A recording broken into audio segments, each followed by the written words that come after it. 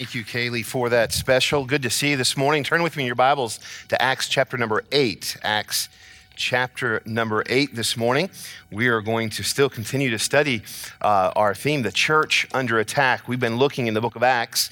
In the beginning of the book of Acts, we saw a healthy church. What makes a healthy church? And then as we worked our way through the chapters in Acts, we find now we come to a place where the church is under attack. The church is being persecuted. What's happening is the disciples and the apostles are preaching and teaching the death, the burial, the resurrection of Jesus Christ, and people are being saved. Their lives are being changed, and the religious crowd is not interested in hearing the story, nor are they interested in others hearing it as well. We're introduced to a man by the name of Saul. Saul is later going to be named, his name will be changed to Paul. And he's going to become the great apostle Paul, who writes much of the New Testament. But here in chapter number 8, his name is Saul. And Saul is persecuting the church. We find in verse number 1, and Saul was consenting unto his death. That's Stephen. Earlier in the previous chapter, you find the stoning of Stephen, one of the deacons, for preaching the gospel. We find at that time there was a great persecution against the church, which was at Jerusalem. And they were all scattered abroad throughout the regions of Judea and Samaria, except the apostles. And devout men carried Stephen to his burial and made great lamentation over him. As for Saul, he made havoc of the church, entering into every house and hailing men and women, committing them to prison. Therefore, they that were scattered abroad went everywhere preaching the word. Then Philip was one of the deacons we read of previously. Stephen was one. There were 7 men, if you remember, that they laid hands on these men and began to serve the church. Philip was second named. We find now Philip went down to the city of Samaria and preached Christ unto them. And the people with one accord gave heed unto those things which Philip spake, hearing and seeing the miracles which he did. For unclean spirits, crying with loud voice, came out of many that were possessed with them. And many taken with palsies and that were lame were healed. And I like verse number 8. Verse number 8 says this, and there was great joy in that city. Anytime Jesus is introduced to somebody, there's great joy. Anytime somebody that's lost, that's going through pain, that has great need, anytime Jesus is introduced to that person, there is great joy. And we find that here. Although the church is going through great persecution, there's great joy because the gospel is continuing to go out. We come to this chapter, we hear of this man by the name of Saul. Saul was a devout Jew. He was a Pharisee. He was a man of the law. And Saul was angry that these new Christians, these followers of Jesus of Nazareth, is preaching this new doctrine. What are they so angry with? They're angry that Jesus is claiming that he is the Son of God. They're angry that Jesus, the disciples are claiming that death upon the cross was man's forgiveness of sin. That was the payment that all mankind needed. See, these apostles are not preaching the law any longer. What they're saying is Jesus came and he fulfilled the law. That if you put your faith and trust in the finished work of the cross, that you can have eternal life. And the Pharisees are not wanting to hear this. They're preaching, the disciples, the apostles are preaching that Jesus is the resurrection. They're preaching that he was placed in the grave and 3 days later he rose again, conquering death. And they're preaching this and thousands of people are believing this and putting their faith in Jesus Christ. And it's causing a great stir. Saul is led now in the death of Stephen. Saul is causing great pain for the church in Jerusalem. Imagine that going house to house. And if you're a believer, a follower of Jesus Christ, they take the husband, they take the wife, they take anybody in that home that's a follower of Christ. And you've seen what they've done to Jesus. You've seen that they've just killed Stephen. And now they're taking men and women and placing them in prison just for simply believing that Jesus Christ is the Son of God, that Jesus Christ is the resurrection. The church I think you'd agree, is under attack. Believers are being killed. Believers are being taken from their homes. They're being thrown into prisons. They're faced to leave their homes. They're faced to leave their jobs. They're having to move away. This is an all-out attack simply for putting their faith in Jesus Christ. If you and I were there at this time, I'm sure we would ask the questions, why? Why is this happening to me? I'm a follower of Jesus Christ. Why is this happening? If Jesus is the way, then why are all these problems? If this is the truth, then why are we experiencing persecution? Do you ever wonder that? After you trusted Christ as your Savior, you thought, why should I have any problems at all? I'm a child of God. I should have no problems, no stress, no worries, no fears. I'm a child of God now. And then when that problem comes, we ask, why? If God loves me, then why is there problems? If God loves me, then why would God allow this to happen to his church? Why would my life be in such a turmoil after I got saved? I don't know if you've ever asked yourself that question, but I'm sure those thoughts are running through the mind of these thousands of people here in the New Testament church, where they hear the glorious gospel and they by faith trust Christ, and they're made whole and they're made new and their sins are forgiven and they found new joy in life, and they're serving in the church and serving Christ and preaching the gospel, and all of these problems come. I'm sure some even thought this: I had less problems before I became a believer in Christ. I wasn't persecuted. I wasn't thrown in prison. Stephen's life wasn't in jeopardy. Stephen had never been threatened to be stoned before he became a believer in Christ, before he became a deacon, before he began to serve in the church. I'm sure, just like us, as problems come, we wonder why. Why would these things happen? And I believe this: when trials like this come, it's easy to quit. It's easy to walk away. It's easy to look at the stress. It's easy to look at the problem. It's easy to look at the persecution. And I think it's human for all of us to say this: is it better just to quit? Why would anyone want to face problems? Why would anyone want to go through trials? Why would anyone hit a wall and think, you know what, the best thing to do is let's climb over this wall? No, the human nature says this: let's just turn, walk back, go back to where I was before I had all these issues, before I had this problem. It's too easy to quit.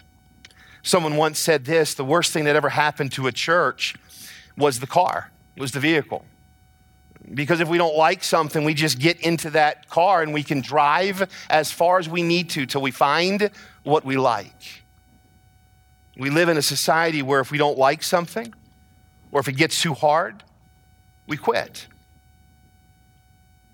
If we feel like this isn't fair, we can give up.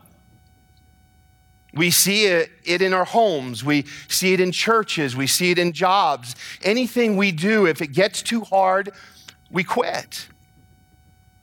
My son was just a month or so away now from graduating from his combat medic training. And on a couple different occasions now, he'll call, he'll say, somebody ran away today. I don't know where you run away to on a military post, but they grab their phone. They never forget their phone. They grab their phone, they grab a backpack, and they just take off.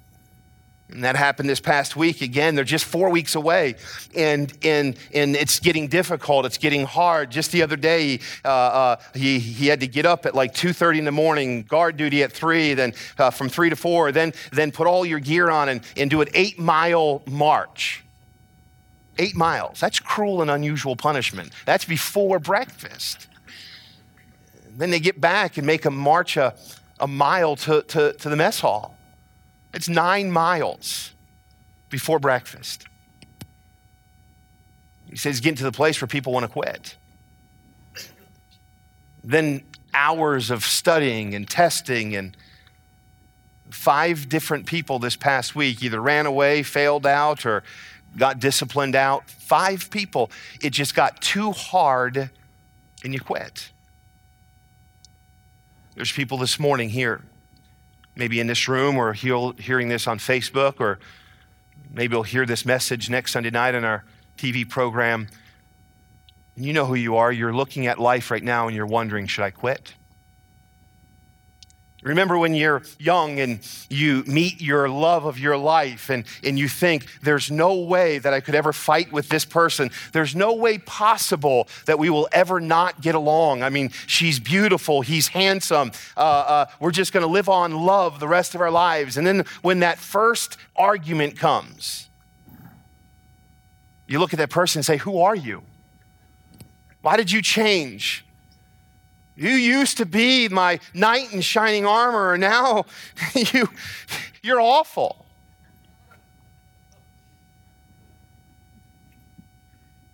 And it's easy to quit. Remember when you took that job of your dreams and you thought, this is exactly what I'm wanted. This is exactly what I've studied for. This is exactly what I long for. And it's wonderful the first little while, and then that first obstacle comes and you begin to doubt and question, should I quit? We get so easily frustrated or annoyed when life gets hard.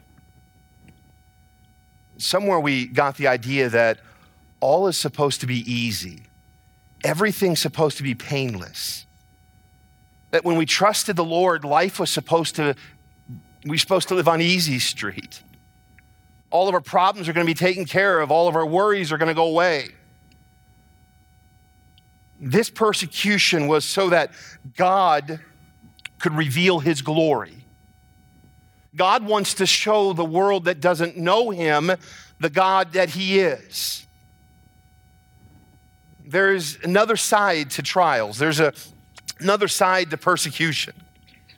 There's the why me, woe is me, why is this happening to me? And there's the other side, and that is this: what is God doing and what is God accomplishing for his glory through this? God is always at work. Listen to me, believer, this morning, please hear me. God is always at work. God always cares about his children. Once you become a child of God, there's never a time that God says, you know what, I don't think I love you. I don't think I care much about you. No, God cares for his children. God loves his children. And just because you're going through persecution, or just because you're going through a trial, or just because you're carrying a burden in your life right now, it does not mean that God does not love you. It does not mean that God does not care about you. But what it does mean is that God has a plan, and God is going to use that for his glory if you will allow him. So what is God doing through this persecution in Acts chapter 8? What did these first century Christians do when persecution came? I want you to see a couple things here this morning that I see that they did, but I believe also today these would be great ways for us to deal with problems, with persecution, with stress.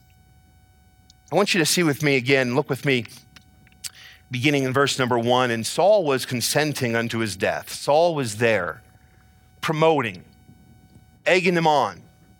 What that means is this: when they took Stephen and they put Stephen in the middle there, and what they would do in those days would they would dig a hole and take a stake and put it into the ground there, and take a chain and tie that chain to one end of that stake, and the other normally they'd put it around like the leg of the person they would put in that pit. And they would be confined to that pit, and then they would take these big stones and gather around that hole and just begin to throw those stones down on top of that person. This person has no place to go. They can't run. They're confined to that pit, and they're confined to that area, that chain, and certain death there because of that stoning. And Saul was there. And as the men would come to take part of this stoning, Saul would say this, "Here, let me hold your jacket so it doesn't get dirty. Let me hold your coat while you pick up stone." Maybe Saul even said, here's a really good stone. Here, throw this one upon him. He deserves it. He's one of those Christians that are preaching the gospel. He deserves to die. This is what the Bible says Paul is consenting. He's pushing. He's egging this on. And at that time, there was great persecution against the church, which was at Jerusalem. And they were all scattered abroad throughout the regions of Judea and Samaria, except the apostles. The apostles were still there serving in the church of Jerusalem. We find in verse number 2 that these men, devout men, carried the body of Stephen away, buried him in tears. They were lamenting over him. I'm sure they were wondering, crying out, why? Just a little while ago, there was Stephen and Philip and 5 others that we brought before the church, and we laid hands on these men, and the Holy Spirit of God was present, and these men were going to do something great for God. We just knew it, and now he's gone. I'm sure some are wondering what's going to happen to our church. I'm sure some, as they lamented, they wondered, where is God? How could you allow this, God?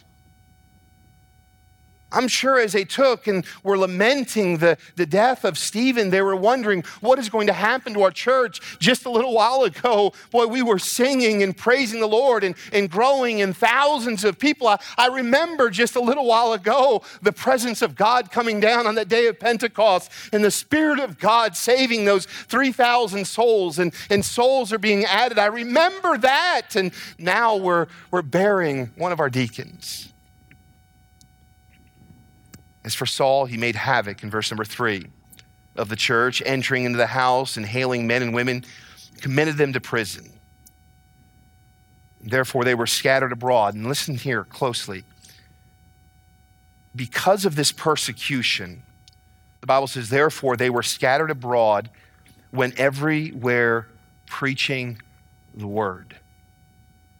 Then Philip went down to the city of Samaria and preached Christ unto them. You know, although it would have been easy to quit, Philip is the second deacon that was named when they were laying hands on deacon. We find now Stephen is killed. Philip comes on the scene. I don't know about you, but if you were one of these deacons, these 7 men, and you just saw the first one stoned, you might think, I don't know if this is a job for me. I mean, is there anything else that I can do in the church that maybe isn't so prominent? Is there another position I can hold? I mean, the odds aren't too good here. Stephen just got killed, but what you find is Philip, when he could have quit, he kept preaching the gospel. Here we find the church, Saul is going into the homes and taking men and women and taking them out of their own homes and placing them in prison. You would think that the average Christian there in Jerusalem would say this, it's time to quit. This has gotten to be too much. This is not what I asked for. This is not what I signed up for. But that's not what we find in verse number 4. The Bible says they were scattered abroad and went everywhere preaching the word. Hear me, write this down, please. Although it would have been easy to quit, they determined to stay focused on the eternal. They determined to stay focused on the eternal. So often, if we're not careful, Christian, we get our eyes and our thoughts and our mind on the temporal things, the things of this world, the problems, the persecution, the stress, and we think that this is the best it's going to be. But not this early church.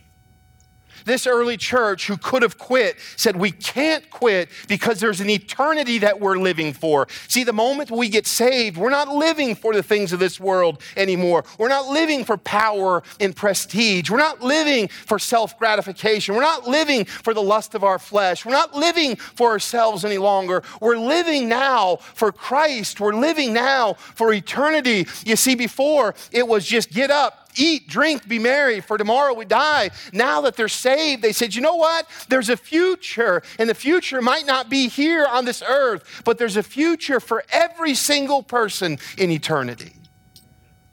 You see, Christian, how do you stick with it when persecution comes? You get your eyes off of the things of this world and you keep your focus and your eyes on eternity. You keep your focus on what Jesus Christ did for you. You keep your focus on the fact that God loved this world so very much that he sent his son to live to die on a cruel cross so that you and I could have forgiveness of our sins, so that you and I can spend eternity with him. That is what our focus ought to be. They didn't allow their persecution to stop them from staying focused on eternity. Michelle and I were talking just a couple days ago. And she says, you know, we live in a society where it just seems like people just so easily quit. Their word doesn't mean anything. If marriage gets hard, I quit. If parenting gets hard, I'm quitting. If my job gets hard, I'm done. If church gets difficult, I quit.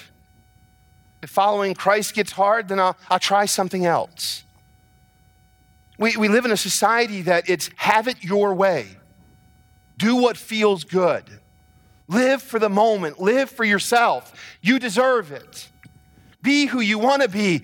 Live how you want to live. It's your life. You deserve happiness. But hear me today, you'll never find happiness. You'll never find joy living your life for yourself. The only way a believer can find true joy and true peace and true happiness is living their life for the eternal, living their life for Jesus. You see, listen to me today, please. This persecution was not meant to come and turn them inward. It wasn't meant to come to cause the church to be self-centered. It wasn't there to take them back from a break from giving the gospel. And so often, if we're not careful, us as Christians, we live life until problems come. And then we take a break from all things that we shouldn't take a break from. And we get inward focused. We start thinking about me and how is this affecting me? When God didn't put those problems in your life and those trials in your life for you to just care about you, he put them there so that you will turn to him and his glory will be seen in your life. At times when struggles arise, we give attention to the wrong thing. We give too much attention to how this makes me feel. We give too much attention to the wrong things instead of keeping our focus on the things that are eternal. Christian, listen to me today. Don't stay so focused on the problem that you quit on the solution. Could you imagine these church coming together saying, you know, persecution's here. What are we going to do? Well, let's just get together. Let's huddle together. Let's stop, for a period of time, let's just stop preaching the gospel. For a period of time, let's just be considering what we're supposed to do.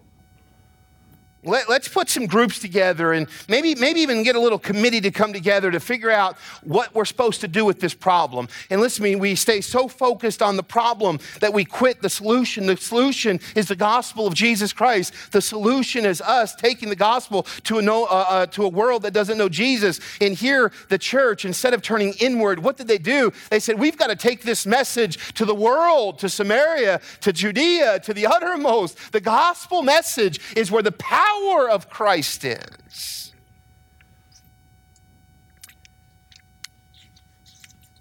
I want you to write this down, number 2, if you would please, in your heart. I want you to look with me in verse number 6. Not only did they stay focused on the eternal, in verse number 6, and the people with one accord gave heed unto these things which Philip spake, hearing and seeing the miracles which he did. You know what I find? Philip didn't quit. He just saw Stephen stoned. He just saw devout men take the body of Stephen in tears, lamenting and placing him into that grave, wondering what's going to happen to the church. Philip didn't quit his job as a deacon. He didn't give up serving the Lord. Instead, he went out and he began to preach the gospel. He began to heal. He began to do miracles. Look what verse number 7 tells us. For unclean spirits, crying with a loud voice, came out of many that were possessed with them. He went to those that were suffering and cast out devils. Philip isn't hiding in a cave. He's not sitting in a basement of a home or the roof of a home hoping that they don't find him. Philip immediately went out and began to look for those that needed the power of God upon them. He healed them. He cast out devils. The Bible goes on to say, and those that were taken with the palsies and those that were lame were healed. Those that had great needs, Philip went out and began to preach and show them the power of Christ. Secondly, write this down if you would, please. They chose to live a life of power in Christ. They didn't live defeated lives. Hear me, this morning, too many Christians are living defeated lives. They're living like they don't have power. Problems come, and listen, I'm not minimizing your problem. I'm not minimizing the fact that Stephen was killed. I'm not minimizing the fact that the church was going through great persecution. And I'm not minimizing your trial and my trial today. They're real, but what I'm saying is this: in the midst of our trial, we need to choose to live a life of power in Christ. We need to go out into this world and show this world what the power of God can do. If God's children can't live that life, who can? You know what Philip realized? There's power in Christ. They're not going to live defeated. The persecution came, but they weren't going to live powerless lives. Listen to me, Christian, this morning. You do not have to live powerless. You do not have to live defeated. You don't have to give up. You don't have to give up on your marriage. You don't have to give up on parenting. You don't have to give up on living. You don't have to give up on serving the Lord. There's power in Christ. It's available to you. You've got to choose to live a life of power in Christ. Philip said, I'm not going to let this persecution stop me. You're not going to get me to run. You're not going to get me to hide. I'm not going to go live powerless. They went out and instead of moping, instead of complaining, instead of living a life of self-pity, instead of going around to a lost world and Philip saying, woe is me, I just wanted to serve Jesus. I just wanted to be a deacon. I just wanted to give my life to the Lord, and all this persecution comes. I'm not quite sure why this is happening. I'm powerless. Instead of that, he went to a world that needed Jesus. He went to the sick. He went to those that were filled with devils. He went to those that couldn't walk. He went to those that couldn't see. He went to those that couldn't hear, and he showed them the power of Christ. Listen to me, Christian, today, this world more than ever needs to see Christians living for their God. They don't need to see Christians giving up. They don't need to see Christians powerless. Last weekend, I said to my wife, I need to get away for a little while. I need to rest, and I need to just take some time to pray. And I said, you want to go with me? And she says, yes. I said, where do you want to go? And she said, let's go see Jacob. I said, all right, we'll go see him. I'll rest. You go see your son. I knew not a whole lot of rest was going to be there because if you've ever been to San Antonio, they got like overpasses on top of overpasses on top of overpasses and, 4 roads that go to the same place. But if you miss the exit, turn around. It's just, don't go to San Antonio if you're trying to get rid of stress. It's a stressful place. So we went and we picked Jacob up, and the whole goal is this: we're not going to do anything. We're just going to take them back to the hotel and we're going to rest. Well, I found myself at Ross and TJ Maxx, and I'd say to Michelle, you go ahead in and I'll sit in the car. Until my car, it's, you just leave it running in 110 degree heat, and a light comes on and says you're overheating. And I come out and Michelle's like, what are you sitting here with the windows down in the car? And I said, never mind, long story. I'm not resting though, I'll tell you that. Saturday, we got Jacob back and there's a phone call. All those that were off post had to come back on post, and he didn't know sure why, and they made him sit there in formation for a couple hours late into the evening.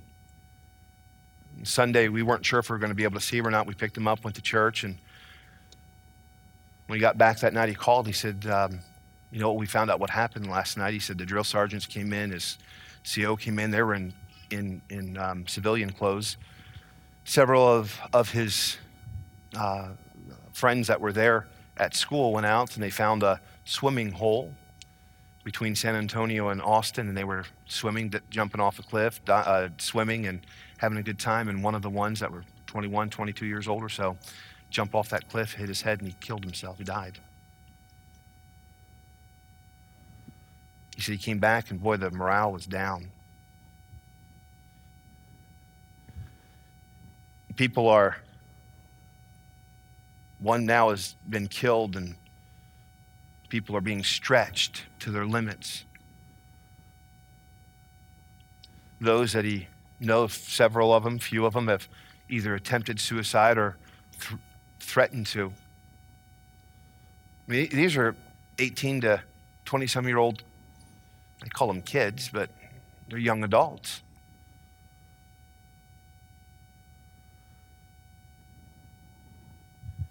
Jacob said to me, he said, Dad, I'm just trying to be light. I'm just trying to be an example. When he was in basic training, I might have told you this, one of his good friends there in basic training, he'd sit and read his Bible in his bunk, and they called him the Bible. It's a pretty good nickname to have. So they called him the Bible. But I don't think they were being kind when they were calling him the Bible, but that was his nickname in basic training. One of his good friends that he got to know well and really, would poke at him for reading his Bible. On the 4th of July weekend, his best friend was killed in a car accident, hit by a drunk driver and killed. Best friend from high school. This young boy, this young man got the news after that weekend that his best friend was killed, and he came over to Jacob's bunk and he says, is there anything in that Bible that can help me? You see what I'm saying, Christian, is we're not here going through persecution, going through stress, going through trials so that we can give up and walk away. We're here so that we live through these persecution and through this trial so that God's glory can be seen in us and through us. You have the answer that the world needs. It's the power of the gospel. We don't have to live selfish lives and self-centered life and defeated lives. We don't have to go around life saying, oh, look how bad life is and look how miserable life is. No, listen to me. We've got power in the gospel, and we need to choose to live a life of power in Christ so that other people can see that there is hope, that there is answers, that there is power. You see, the situation that brings them to their knees, that crushes them, that they look and they say, there is no hope. There should be a child of God standing there as an example that there is hope, but you got to find it through Jesus Christ. But when trials come and you're ready to walk away so easily and ready to quit and ready to choose a powerless life, the world doesn't have hope.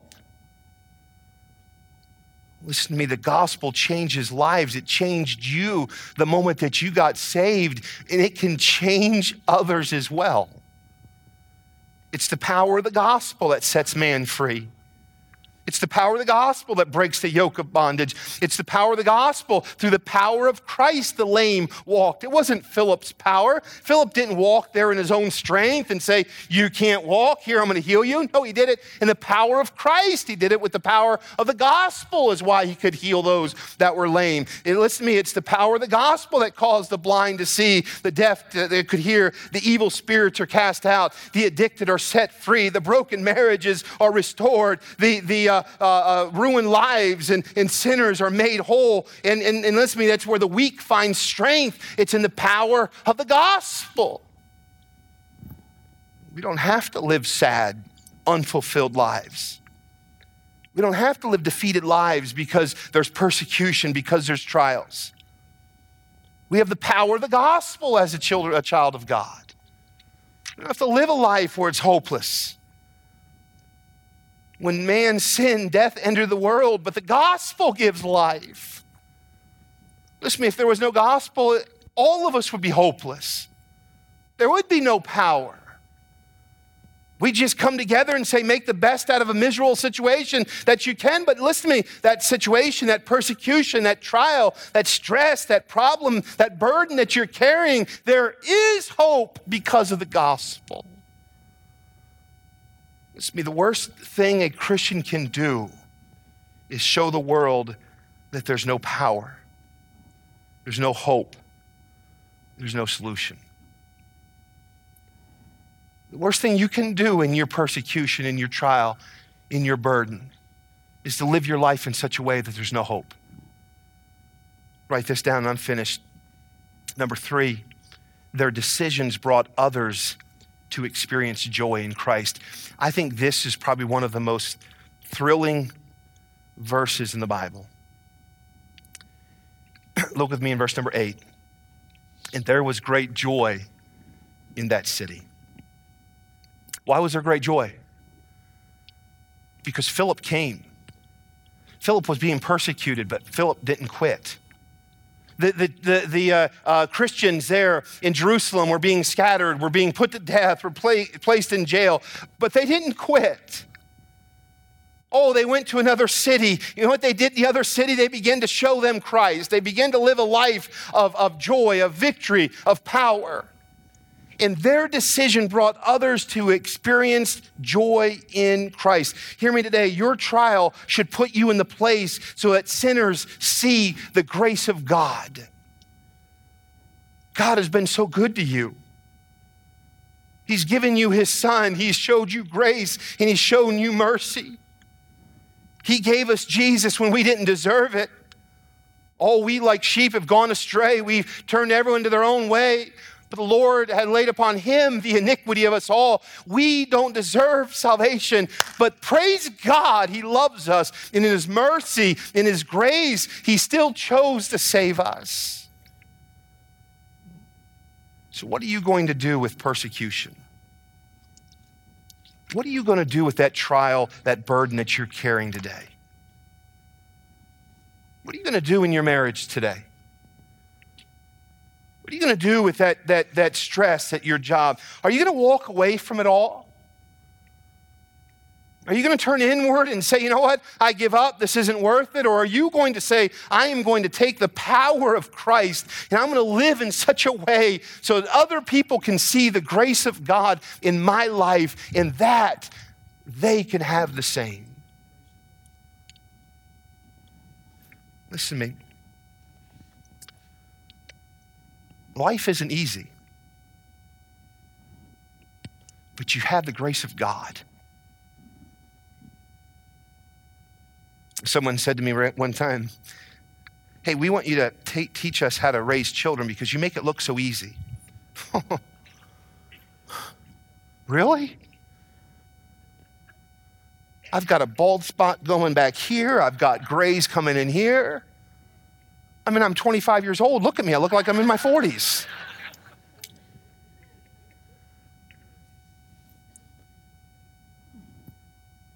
Marriage is hard. Raising children is hard. Listen to me. Dealing with cancer, it's hard. Burying someone you love, lamenting, taking Stephen, and God, why? That's hard. Some of you are facing some big things at work, and it's hard.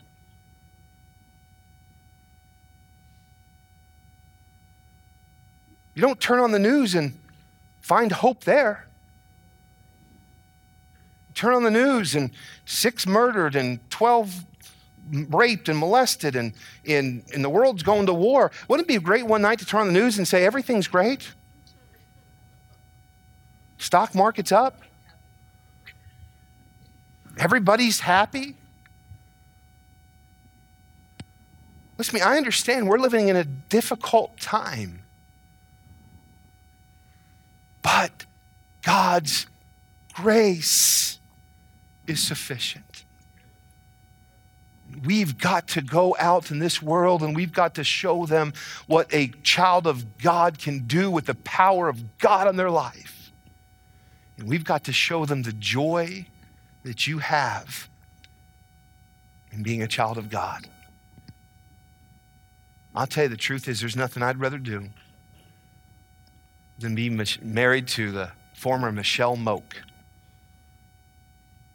be the father of 5 wonderful children, and pastor this great church. Am I saying it's easy? No. I got 4 girls. I got boys thinking they're going to date my girls. I got girls thinking they're going to date boys. God's grace is sufficient. Don't quit. That one you can't get along with right now, that you call husband or wife, don't quit. Put the power of Christ in that. Let God's grace be seen. You can make it. Parenting is hard, you bet. Well, we got a prayer list with more people on it.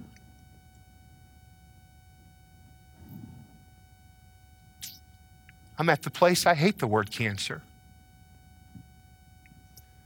God's grace is sufficient.